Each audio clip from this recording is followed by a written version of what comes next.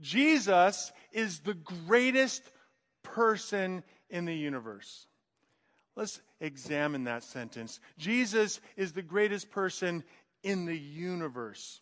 The universe extends forever. Scientists now think that the universe actually wraps around itself and is more like the surface of a giant sphere than a flat disk. But that's nothing. Even considering it as a flat disk, it is unimaginably large. The Einstein's cross, is a couple of photos here, is estimated to be 13.5 billion light years away. That means it's 79,186,896 times 10 to the 15th. Take that bottom number there and add 15 more zeros to it. That's how many miles away the Einstein's cross that Jesus created is from us. You can't even begin to imagine how far away that is, and only so far. That's the farthest thing that we have seen from the earth. Isaiah 42:5 says, "Thus says God, the Lord, who created the heavens and stretched them out, who spread out the earth and what comes from it, who gives breath to the people on it and spirit to those who walk in it." The universe, as the name implies, is a single reality. It is one reality. The entirety of the space-time continuum from the beginning of time to the end is contained in this one universe. And there is, by the way, no other universes that exist only in the imagination of many who deny Christ. But the universe is haunted. The universe is haunted by the unimaginably great spiritual presence of God and His messengers and those messengers who rebelled against Him. In the universe, there is matter, there is energy, and then there is information from the Word of God.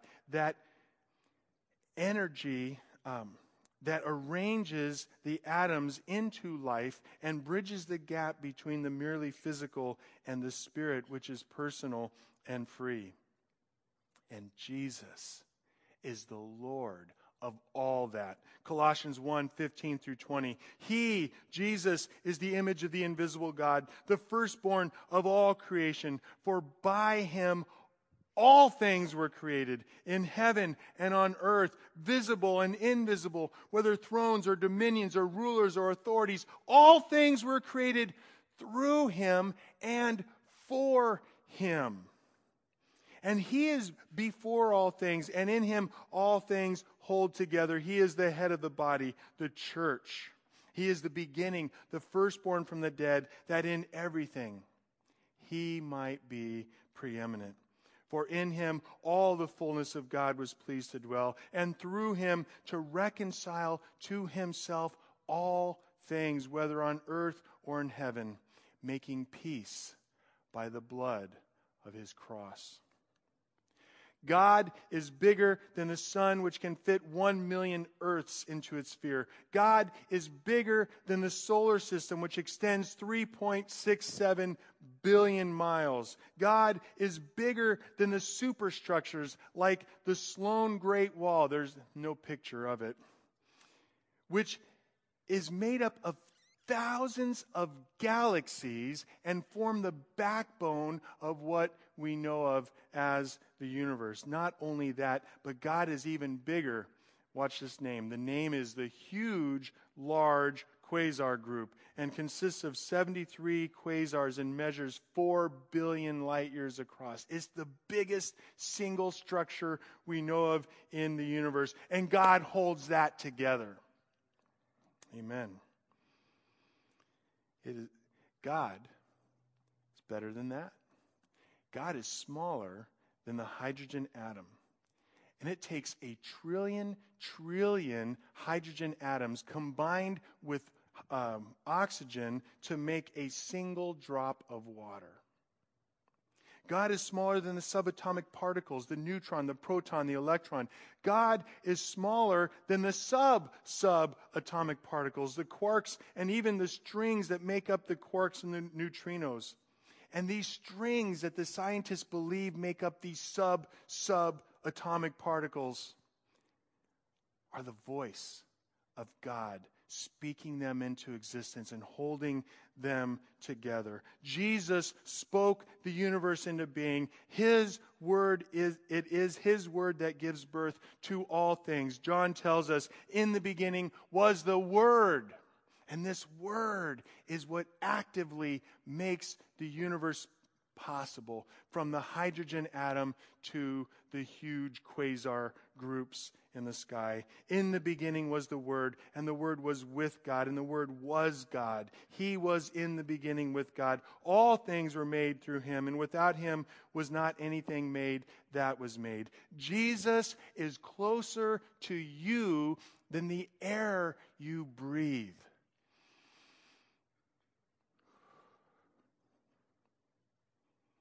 Not only that, Jesus keeps your body living. He knows it better than Dr. Oz. Jesus keeps your heart beating. He knows it better than Dr. Oprah. Jesus keeps your stomach working. He knows it better than Dr. Emerald. Jesus keeps your mind thinking. He knows it better than Dr. Laura Schlesinger. And Jesus can keep your shoulder limber even when Dr. Spoo is working on it.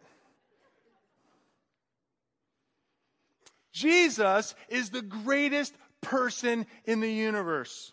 Jesus is easily the smartest, wisest, most powerful, biggest, most intimate, financially astute, politically clever, relationally savvy person you know. Jesus understands your insides intricately. He understands your relationships intimately. He comprehends your struggles. He not only knows your future, but He holds it in His hands.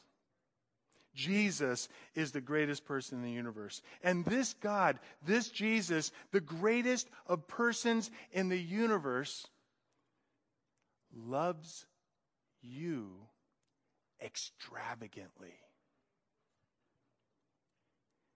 Romans 5:8.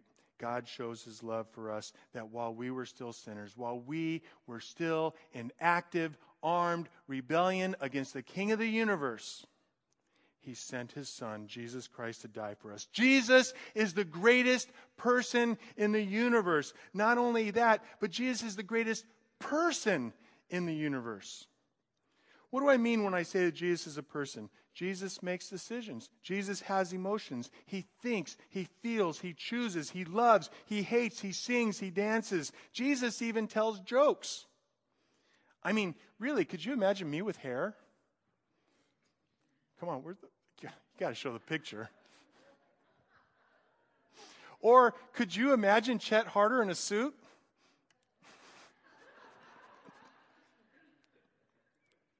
Jesus is a person because He is His own center of consciousness, just like you are. Jesus is not God the Father. Jesus is not God the Spirit, but He is in complete harmony with them and acts in cohesion with them, always and forever as a perfect person among perfect persons. Not only that, but Jesus is the author of life. Jesus is the one who chose what atoms that would make life would be. Jesus is the one who held them in their shape and protected them. Jesus is the one who breathed life into them so that they could reproduce, maintain a metabolism, and respond to stimuli. Jesus is the author of life. Jesus is also the sustainer of life. Jesus is the giver of water. He is the living water. Jesus is the giver of bread. He is the living bread. Jesus is the giver of oxygen. He is closer to you than the oxygen riding on the backs of the red blood cells going through your veins and arteries. Jesus is the sustainer of life. Jesus is also the giver of new, abundant, and eternal life. 2 Corinthians 5:17 says, "Therefore, if anyone is in Christ, he is a new creation." The old things have passed away, and behold, listen, look, pay attention. The new things have come. John 10:10, the thief comes only to steal and kill and destroy. But I have come that they may have life and have it abundantly, fully experiencing the greatness of God. And John 3:16, for God so loved the world that he gave his only begotten Son, that whoever believes in him should not perish, but have everlasting or eternal life, beginning from the moment you begin to trust God as your Savior to the end of eternity, which we don't even know. Jesus is the greatest person in the universe. Not only is Jesus the greatest person in the universe, but Jesus is the greatest person. Jesus is the one who brings mercy. 1 Peter 1:13, blessed be the God and Father of our Lord Jesus Christ. According to his great mercy, he has caused us to be born again into a living hope through the resurrection from Jesus Christ from the dead. And Jesus is the one who brings grace. Acts 15:11, but we believe that we will be saved through the grace of the Lord Jesus Christ, just as everyone else who trusts those promises will be saved. And Jesus is also the one who brings justice. Whoever believes in the Son has eternal life, but whoever does not obey the Son will not see life, but the wrath of God abides on him. Jesus is the greatest person in the universe, period. Jesus is easily the very best friend, the very best counselor, the best confidant, best judge, jury, and paroler. Jesus is the best king, the best guide, and the very best hope you can ever experience. Jesus is the best of the best in looking into your heart, in meeting your deepest need, in your understanding your most longed for desire and your most crying, bitter pain. Jesus is the greatest person in the universe, and he is the greatest person in the universe. Now, this is a good question. How do we measure greatness? Well, I came up with several ways we can measure greatness. We can measure greatness of a master by the power and the honor of that master's servants. Jesus is served by men and angels, and as we sang a few moments ago, by all of creation. We could measure the greatness of a craftsman by the marvel of their work. Jesus crafted you. We could measure the greatness of a lover by the wonder of his gifts. And Jesus reached down and he pulled you up out of the mire and saved your soul. We could measure the greatness of a king by the greatness of his mercies. Jesus wiped away your sin and separated them as far from you as the east is from the west. Jesus forgave you before the foundation of the earth. Jesus forgave those who trust him at the cost of his life on the cross. Jesus forgave you completely with no caveats, qualifications, addenda, stipulations, or regulations. You don't need a lawyer. Jesus blessed you with every spiritual blessing in the heavenly place. Jesus also blessed you with many physical blessings. Jesus blessed you by making sure that everything in your life will work together for the good of those who are called by his name. Jesus blessed you by equipping you with everything you need to do his will. By the way, that is an enormous promise in itself. Jesus equipped you with the Holy Spirit to know him.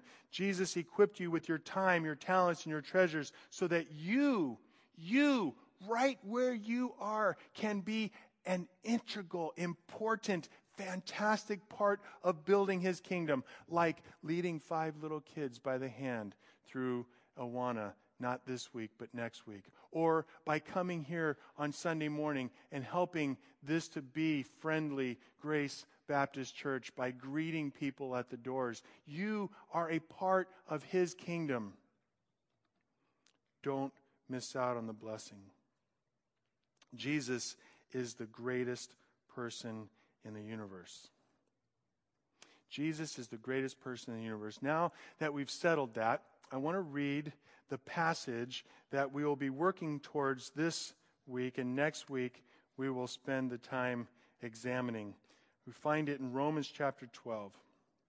Paul writes in 12:1 and 2, he says, I appeal to you, therefore, brothers, by the mercies of God, to present your bodies as a living sacrifice, holy and acceptable to God, which is your spiritual worship. Do not be conformed to this world, but be transformed by the renewal of your mind, that by testing you may discern what is the will of God and what is good and acceptable and perfect. Now, one of our jobs as pastors is to teach you, to teach yourself by the power of the Holy Spirit from God's Word. And so, among other things, what we like to do is to teach you key words to look for. And whenever you find a connective in the Bible, you need to find out what two things it's connecting. And a very important one right here is this word, therefore. And every time you find a therefore, you have to find out what the therefore is there for. Yeah, I know, that's a dumb one, but it still makes me laugh inside. So what is going on here in Romans chapter 12? Well, I'll tell you. What is happening is Paul is taking Romans 1 through 11, the whole kit and caboodle, and he's saying, now that this is true, now I'm going to tell you how you should live in Romans 12 through 16.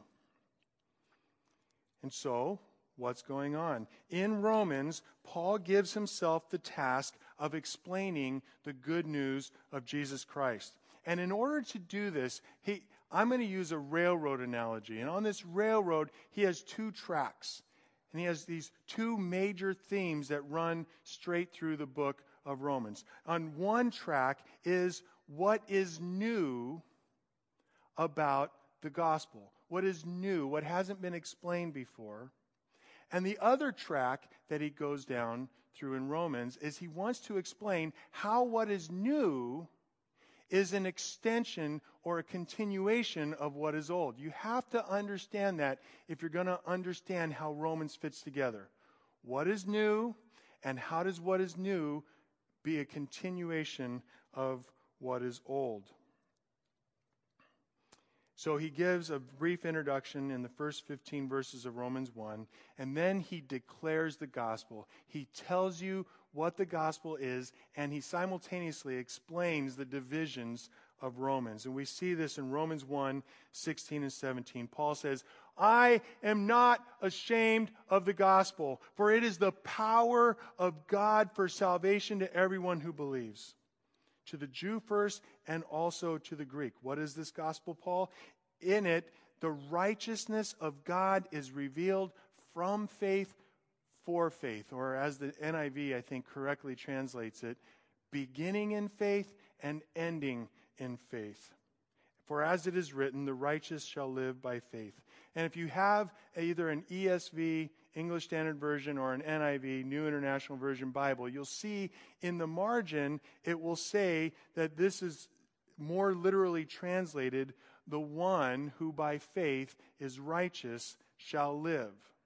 And I think if you take it that way, you understand his two-part division in Romans. He's going to explain how one is by faith righteous in chapters 1 through 4. And then in 5 through 8, he's going to explain how they then live. And if we are to have righteousness, if we are going to become righteous in heaven finally, it will be by faith. But there's bad news. The bad news is that no one is righteous. And Paul goes into, right in the next verse, in verse 18, he says, for the wrath of God is revealed from heaven against all ungodliness and unrighteousness of men, who by their unrighteousness suppress the truth. Boy, don't we see that every single day in our culture? Don't we see that every single day in our own heart? Oh, sorry. Step away from meddling, get back to preaching.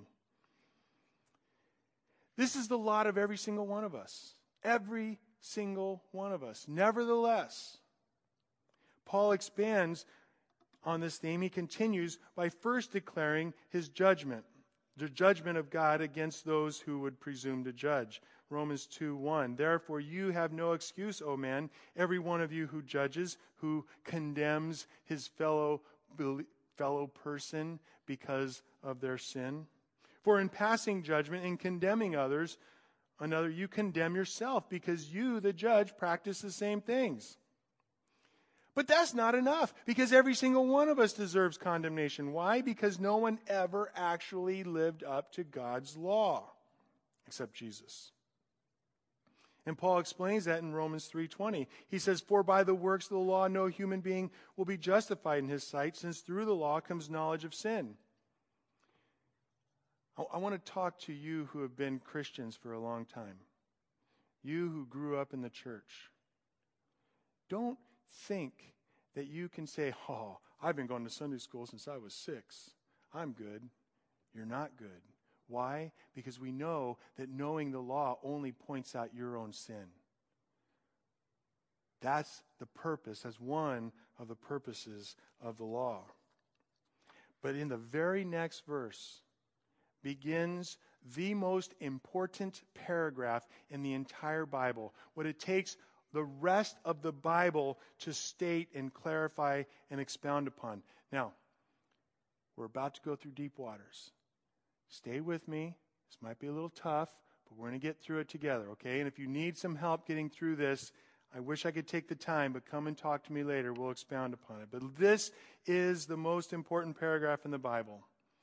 Now, the righteousness of God, how we get right with God, has been manifested apart from the law, although the law and prophets bear witness to it. This righteousness of God is through faith, through trusting the promises of God for you in Jesus Christ for everyone who believes. For there is no distinction. All have sinned and fall short of the glory of God and are declared righteous. We are justified by His grace as a gift.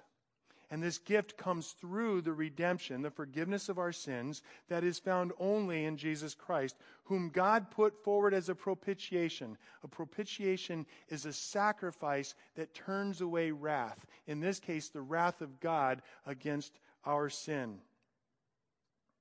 And this propitiation is by His blood and is received by faith, by trusting Him. Now, this was to show God's righteousness because in His divine forbearance, in His patience all the way through history, He had passed over former sins. It was to show His righteousness at the present time so that He might be just, He does what is right, and the justifier, the one who is able to speak righteousness into our account of the one who has faith in Jesus. My friends, even if you didn't get all that, Jesus is the greatest person in the universe because of what He has done for us. Listen, this paragraph says to us that we are saved not because of things that we do or don't do.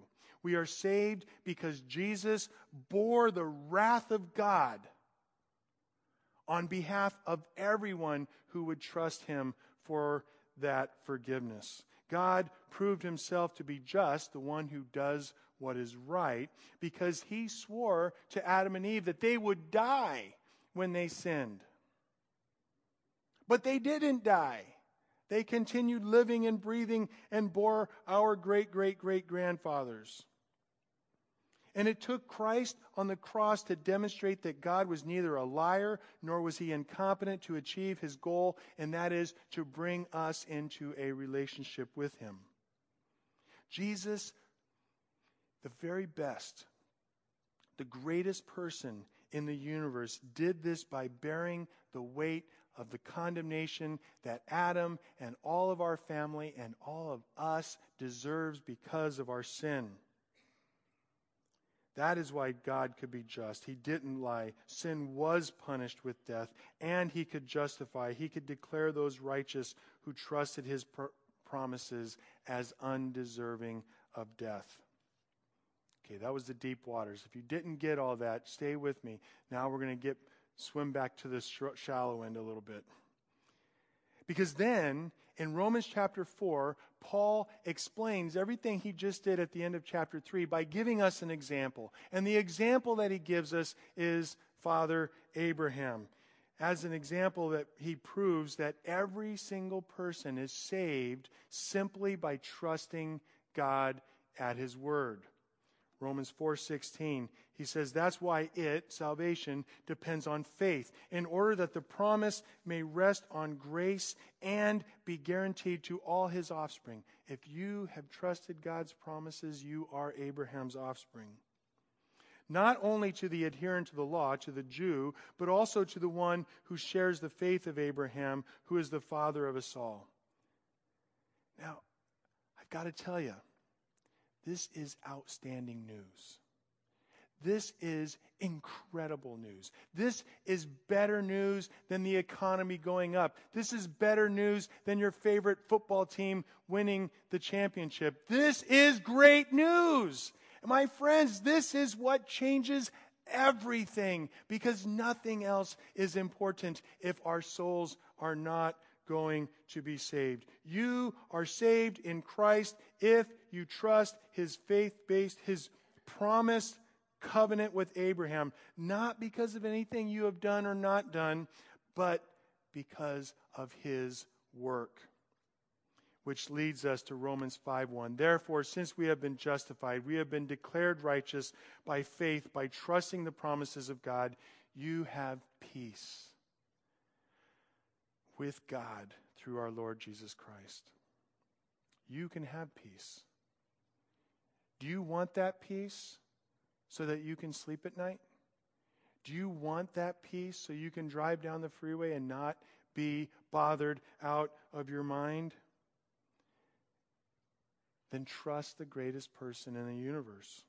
Examine his many promises in the Bible and begin to believe them. And do that by living according to those promises.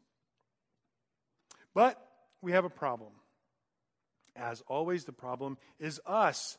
If we are saved by grace through faith, then does it really matter how we live? Paul answers that question.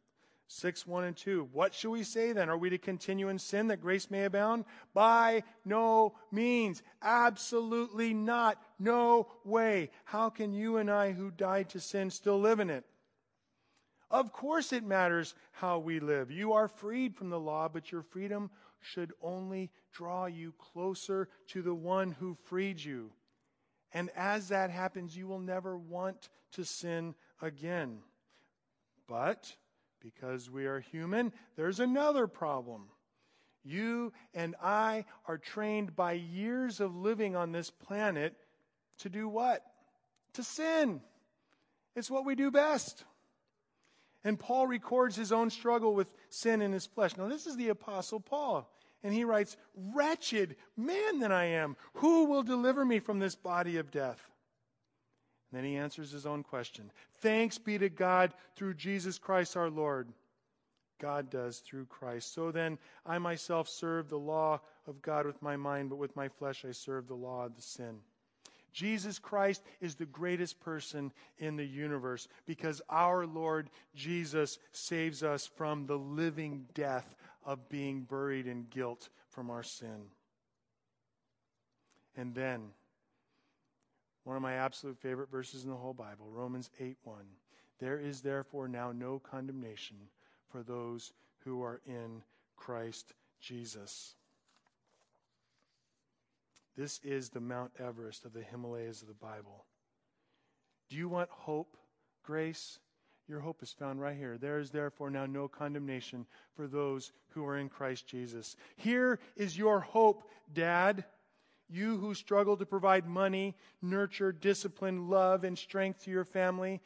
There is therefore now no condemnation for those who are in Christ Jesus. Here is your hope, Mom, who struggles to help her all too human husband. There is therefore now no condemnation for those who are in Christ Jesus. Here is your hope, single adult, who trusts the Savior to provide all your needs physically, emotionally, and spiritually. There is therefore now no condemnation for those who are in Christ Jesus. Here is your hope, senior, who struggles to press on to do good works for the kingdom all of your life. There is therefore now no condemnation for those who are in Christ Jesus. Here is your hope, pastor, who struggles with failures within and failures without. There is therefore now no condemnation for those who are in Christ Jesus. Amen. Your hope and mine is in the fact that Jesus is the greatest person in the entire universe. And Paul presses on. He makes a shift in his book, and he tells us that we will not win this victory on our own strength. In 9:16, he says, so then this salvation depends not on human will, how often I have self-discipline or strength, exertion, but on God who has mercy on your soul. Nevertheless, you can have victory in the good news. You can be saved, Romans 10. But what does it say? What does God's word say? The word is near you, in your mouth and in your heart. That is the word of faith that we proclaim. This word of you can trust the promises of God for you in Christ. Because if you confess with your mouth that Jesus is Lord and you believe in your heart that God raised him from the dead, you will be saved. For with the heart one believes and is justified, declared righteous, and with the mouth one confesses and is saved, redeemed from the penalty of our sin. For the scripture says, everyone who believes in him will not be put to shame. Don't you want that in your life? Don't you want the conscience cleared that you will never be put to shame? I do. And Paul goes on, and there's so much more Romans I wish that I could say. But Paul, in explanation of the gospel, he's crying with his people. He's happy with his people. He's exhorting the Romans and us. And he's telling us this good news. And he finally gets all the way to the end of Romans 11, and he sings. He can't control himself any longer. He says, oh, the depths of the riches and wisdom and knowledge of God. How unsearchable are his judgments and how inscrutable are his ways. For who has known the mind of the Lord? Or who has been his counselor? Or who has given a gift to him that he might be repaid? For from him and through him and to him are all things. To him be glory forever and ever. Amen. You guys aren't awake. You guys got to say amen. Thank you. Jesus is the greatest person in the universe. So there's your introduction to the sermon. I gave you two introductions that make the same point. Jesus is the greatest person in the universe. So that you can be prepared. Next week we are going to examine this passage. And we're going to learn what it means to live in light of the fact that Jesus is the greatest person in the universe. How you, right now, in the life that you are living, not in some pie in the sky, great by and by, how you this afternoon and this week can learn to be a person who lives in light of the fact that Jesus is the greatest person in the universe. So now that we've done that introduction, we can look one more time at our text. And I want to leave you with this. Paul says, I appeal to you, brethren, because Jesus Christ is the greatest person in the universe. In light of that fact, I'm appealing to you. I am exhorting to you, as Paul did nearly 2,000 years ago, to present your bodies as a living sacrifice, holy and acceptable to God, which is your spiritual worship. Do not be conformed to this world, but be transformed by the renewal of your mind, that by testing you may discern what is the will of God, what is good and acceptable and perfect. How are you going to make your life a living sacrifice? Well, there's a lot of answers to that, and that is where the Holy Spirit is going to speak to you and give you that application. But may I offer one suggestion? Tomorrow begins the month of Ramadan in the Muslim calendar, and we have these booklets. They're scattered throughout the lobby out there, and this is an opportunity for you to offer yourself as a living sacrifice by taking each day reading this one page and taking a moment to pray for your Muslim brothers and sisters. They need your prayer. And if indeed Jesus Christ is the greatest person in the universe, this is an opportunity for him to impact your life. And it is also an opportunity for you to be a part of the means that it will be for these billion people to come to Christ. Don't miss this opportunity. Take it to recognize that Jesus is the greatest person in the universe. And come back next week and we'll talk more about that.